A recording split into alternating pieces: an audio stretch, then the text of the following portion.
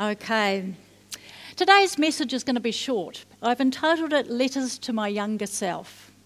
There's a bit of a trend out there, if you read magazines and if you're reading on the internet, etc., and talking to other people, to take a piece of time and stop and think, what would I like to have said to my younger self 20 years ago about the journey of life, about the journey of faith? What would I like to have said to remind myself?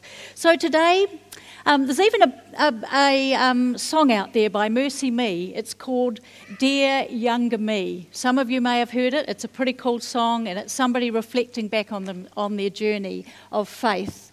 Today I want to direct what I've got to say. I've only got two things to say, and I want to say them to these two cool young people who are getting baptised today. And the focus is really on you.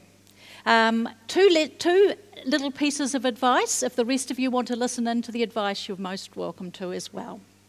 It's on two things. One about the importance of being your authentic self, the way God made you to be. And the other is to learn to live in the in-betweens of life, of what we're hoping for and what we're believing for, but we're not yet there and seeing it. The in-betweens of life and the importance of how we manage and handle them. So on being your authentic self, the way God planned you to be, there's a quote by Martin Luther King I came across recently, and he said, "Don't ask what the world needs, ask what makes you come alive, and go and do it, because the world needs more people who come alive." Now, those passages in Psalm 139, which we talk about many times, about how wonderfully we've been made and how different we all are from one another, I read it in a new translation called the Passion Translation, and it says, "You formed my most innermost being, shaping my delicate inside and my intricate outside, and you've woven them all together in my mother's womb. I thank God, for you have made me mysteriously complex." And then it goes on in that passage and it says, "You saw who you created me to be before I became me." My husband would say that was very Irish. "You saw who you created me to be before I even became me." And I want to say to Courtney and Daniel today that the greatest gift you could ever be to the world and to our church community is to be yourself. To be exactly who God has made you to be. I read in a book recently about a man who had his daughter and husband and brand new baby coming to live with them for a short period of time when the baby was born, maybe up to say 6 months. And he wrote in his journal, I may have shared this before, he wrote in his journal the characteristics he observed in this little life that was so fresh and so new and just born. And he tucked it away and he was going to give it to the child when they turned 21 and say, "This is what I observed when you were a young child. This is the way you looked at life. This is the way you approached things." Now, many of you will know our delightful little Fifi, Tim and Shelley's little girl, and she is just so full of life. I took her into a shop the other day, the one opposite, it's a design shop. And anyway, I took her in there, and obviously she doesn't go into shops a lot necessarily. She walked in the door of this design shop where there were lights and there were fittings and there was all sorts of exciting design stuff, and she stood there and she said, "Wow." This little tot, she just said, "Wow." And she was just amazed by what was going on. Fifi loves to connect with people. She'll look at your eyes. She'll focus in on you. The other day, I'm told, when I took her out to get some water, she waved to everybody as we went out to get this water for her. She's intrigued by people. She loves people. She connects with people. I want to see what that little life becomes as she goes on and when she's 21. We have a bit of a funny story to tell in our family. I was going to say it was 20 years ago, actually. It must have been 30. It's just talking about how we're all made so differently. Our children have 3 parents. They have Peter and myself, and they also had the pleasure of having my sister live with us for 10 years. So she was the third person in the party. I remember this day when we were sitting around the table, and it was over a jolly spilt glass of milk. Okay, one of the kids, I thought it was Andre, but it wouldn't be because he didn't drink milk. It was probably Tim.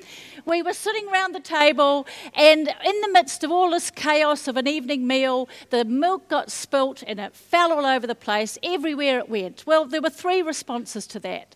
Mine was, I thought I told you. You keep your glass of milk 5 centimetres from the edge every time you have a meal. Why on earth didn't you follow instructions? Peter at that stage was thinking there's a bit of tension here. He's the peacemaker. So he's putting on the mood music just to make sure that there's a bit of, ambience in the background. And my lovely sister Bronnie, well, she's already cleaning up the milk. She's already wiping things up. She's patting poor Tim on the shoulders and telling him doesn't really matter. The compassionate, caring Bronnie that she is and was. We all reacted differently because we're all unique and made differently, and we all shine best when we're our authentic self. What I'd like to say to my younger self would be embrace and celebrate your uniqueness, and I say that to you too today. 2 Corinthians 3 verse 18 says we all draw close to him with the veil removed from our faces. And with no veil, we all, like mirrors, become brightly able to reflect the glory of Jesus. We need to look into who God is, and we need to be our true, authentic self as we read his word, as we enter into worship. We shouldn't be taking selfies and looking into a mirror of ourselves. We shouldn't be looking into the mirror with other people and comparing ourselves. We should be being a reflector to the world around us of God's heart, his passion, and his thoughts through our uniqueness, through the way God has made us to be. I read a definition of the difference between passion and purpose the other day. It was actually in a Good magazine. And it said, passion is what gets you up in the morning. It's what fires you up for the day. And it's what puts life in your very bones. But we all know passionate people who are so passionate, they're firing here and firing there, and they're doing activities all over the place, but there's nothing quite coordinated about it, and they're just froth and bubble. The difference between passion and purpose is that purpose, God's purpose for our lives, is the filter or the lens through which we push our passions. We have a lens. God has made us unique to be a reflection to the world around him, and we take those passions that are in our heart and we put them through that filter of God's purpose. What happens when passion and purpose collide? What happens when they align themselves in our lives? This is one of my most famous quotes that I absolutely love. It says, "The place God calls you to is the place where your deepest gladness and the world's deepest hunger are met." When they collide together, what's deep in your heart that you want to do for God also meets the needs of the world around us. I look at you and you're just so colourful as a people. You've all got so many gifts, so many different gifts that God wants to use and is using to put through his purpose of making you a light to shine. My advice to my younger self and my advice to these 2 young people would be to learn quickly to connect your passions with the purpose of God. Learn quickly. So what happens to that little baby as she grows up before she's 21? Between that time when that little one was observed, what happens to my little Fifi, who's so happy to wave to each one of you as a little 2-year-old? What happens? Well, life happens, actually. Life happens. There are things that either we do ourselves that cause us harm, or other things through no fault of our own come into our lives and distort some of those things. One of the traps for young players is to believe that if we have faith in God, that our life will lead to nothing but success. We have to learn to live in the in-betweens of life. When what we're hoping for, what we're believing for, is actually still strongly in our hearts. It hasn't yet happened, but we've found a way to navigate ourselves through that tension. Learning to live in the in-betweens is the other little bit of advice I'd love to give to you too. Easter is coming very shortly, and I've heard many, many messages on the Friday of Easter and the cross and the sacrifice that Jesus has done. I've also attended many services and listened to many messages on the Sunday. But very few messages, in fact, I can think of one, and I know a number of you can in the audience today, by my son Andre on the Saturday, the in-between Friday and Sunday. How do we manage the Saturdays of our lives? How do we manage it where we're in a transition and there's a tension between what we'd love to be and we're being transformed but we're not there yet? How do we live in the Saturday of Easter? How do we navigate our way safely through? I loved the conference we had here with Live Salted for the Women's Conference. I was taken immediately by the title of what they actually, even when in life this happens to me, I can still have a testimony of the greatness and the goodness of God.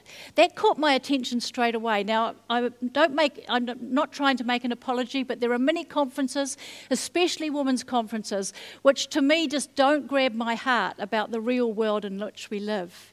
And at the end of that conference, on the last session, people shared all over the place their own stories of even when this happened to me, God was there in the midst. But you know, I actually heard a number of stories that actually were just even when, but they haven't yet found God in it. And I want to encourage you, if you've got an even when in your life, when tragedy, when disappointment, when all sorts of things have happened in your life, and you're not yet in that place of healing, this is the community of faith where we can find that, where we can share our hearts and actually grow and come to be all that God has intended for us to be. In the even whens of our lives, in that gap of the in-between, I read recently by Oswald Chambers, he said, Jesus reveals not an embarrassed God, not a confused God, not a God who stands aloof in the pain, the disappointment and tragedies of our lives, but a God who stands in the thick of it with us. That's my God. We love to live on the mountaintops of life, but actually life is full of valleys, and we live more in the valleys than we do on the peaks. And God wants us to learn to live successfully in those valleys where life is lived. I listened to something the other day that was talking about how we have this psychology about our annual holiday. We spend 3 months looking forward to it because it's going to take us out of the reality of where we live. We can't wait for our annual holiday. We go and do it. We come back and share all the pictures, etc. But actually life is lived in the real world, in the valleys. And what would happen if that same sense of awe and wonder that little Fifi had when she looked at the shop entered into our real everyday life, and we started to look through it with the lens of God at all that He's given us and the excitement of life, even in the valleys. We actually learn more in the valleys than we do in the mountaintops. We talked about looking into the mirror of God's Word before, and as we take the veil off and wear ourselves, as we look into His Word and as we worship, we're transformed into His image, which is the gift that He gives to the world. But the other thing that transforms us is walking with God through the valleys, the in-betweens of life. My advice to my younger self would be, what we do in the in-betweens of life truly matters. It truly matters how we live life right now in the real world. I want to finish now because I'm very conscious of time.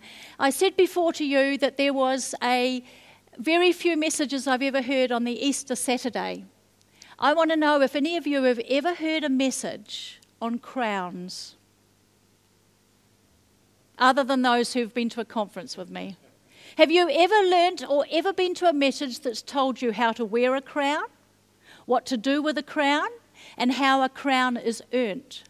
I had the privilege, and it follows on from the little promo about New Life conference coming up in October, going to the New Life 2018 conference, and I heard something I've never heard before. It was so refreshing to my soul. It was a message on crowns. And I'm going to just give you a bit of a teaser. I would like to unpack it and share it as another message at some stage. But do you know that the crowns that we're told that we earn in life do not come from service?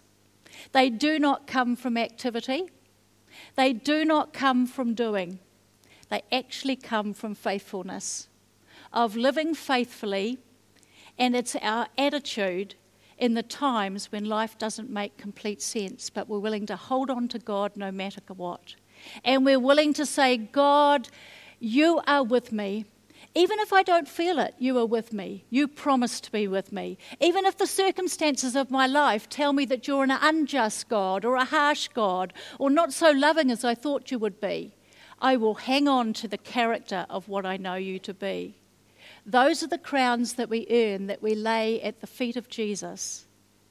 And they are the things that how we earn it is because of our attitude. It's not to do with activity. It's not to do with service. It's to do with the fact that God honours faithfulness.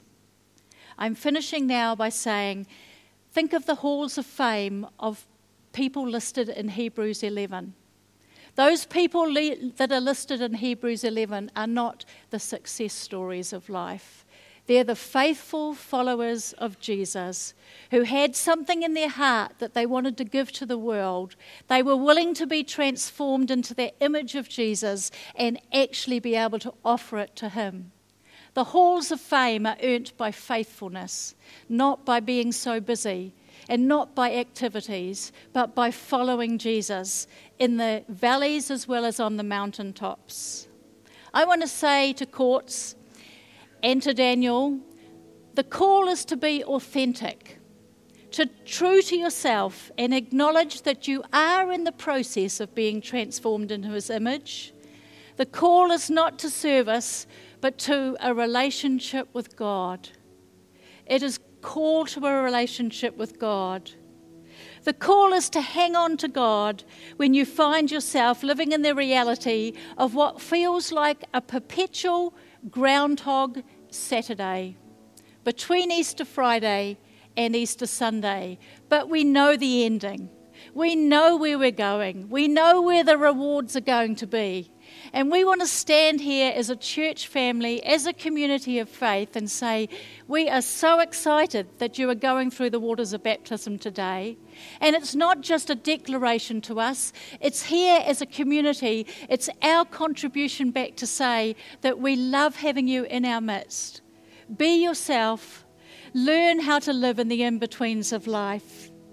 And God knows what's coming next. He knows the future. He knows the outcome. I was thinking of you, Courts. I'll try not to be emotional. I'll grab a glass of water. I've got a little word for both of you.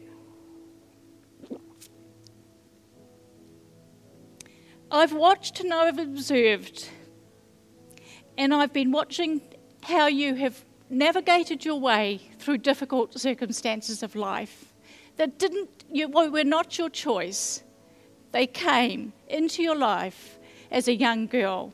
I have watched you navigate your way in your faith to a place where now you stand so firm. What I felt God was saying, you've entered into a place where you're comfortable to be yourself. You are shining. I saw it as like a football field of where you're standing, and I believe that God is just going to expand all those borders. That where you're standing now is just going to be expanded on all fronts. And God is pleased with you. He loves the way that you've navigated yourself to this place. And as a church, we honour you. To Daniel, I want to say, Daniel, your name is not by chance. It's by choice of God. Daniel, a man of God who stood out from the rest of his people, all the crowd, and lived a different life. He chose not to eat things and not to drink things when it would be laughed at by those around him. But he chose to be different. He chose to be a Daniel, and you have a Daniel calling on your life. God has called you to shine in your generation. And we just as a church want to say that we honour you for that. We are so thankful for what God's done in your life and for where you're going and who you are, for the choices you've made. We stand here with you too, Daniel. God bless you both.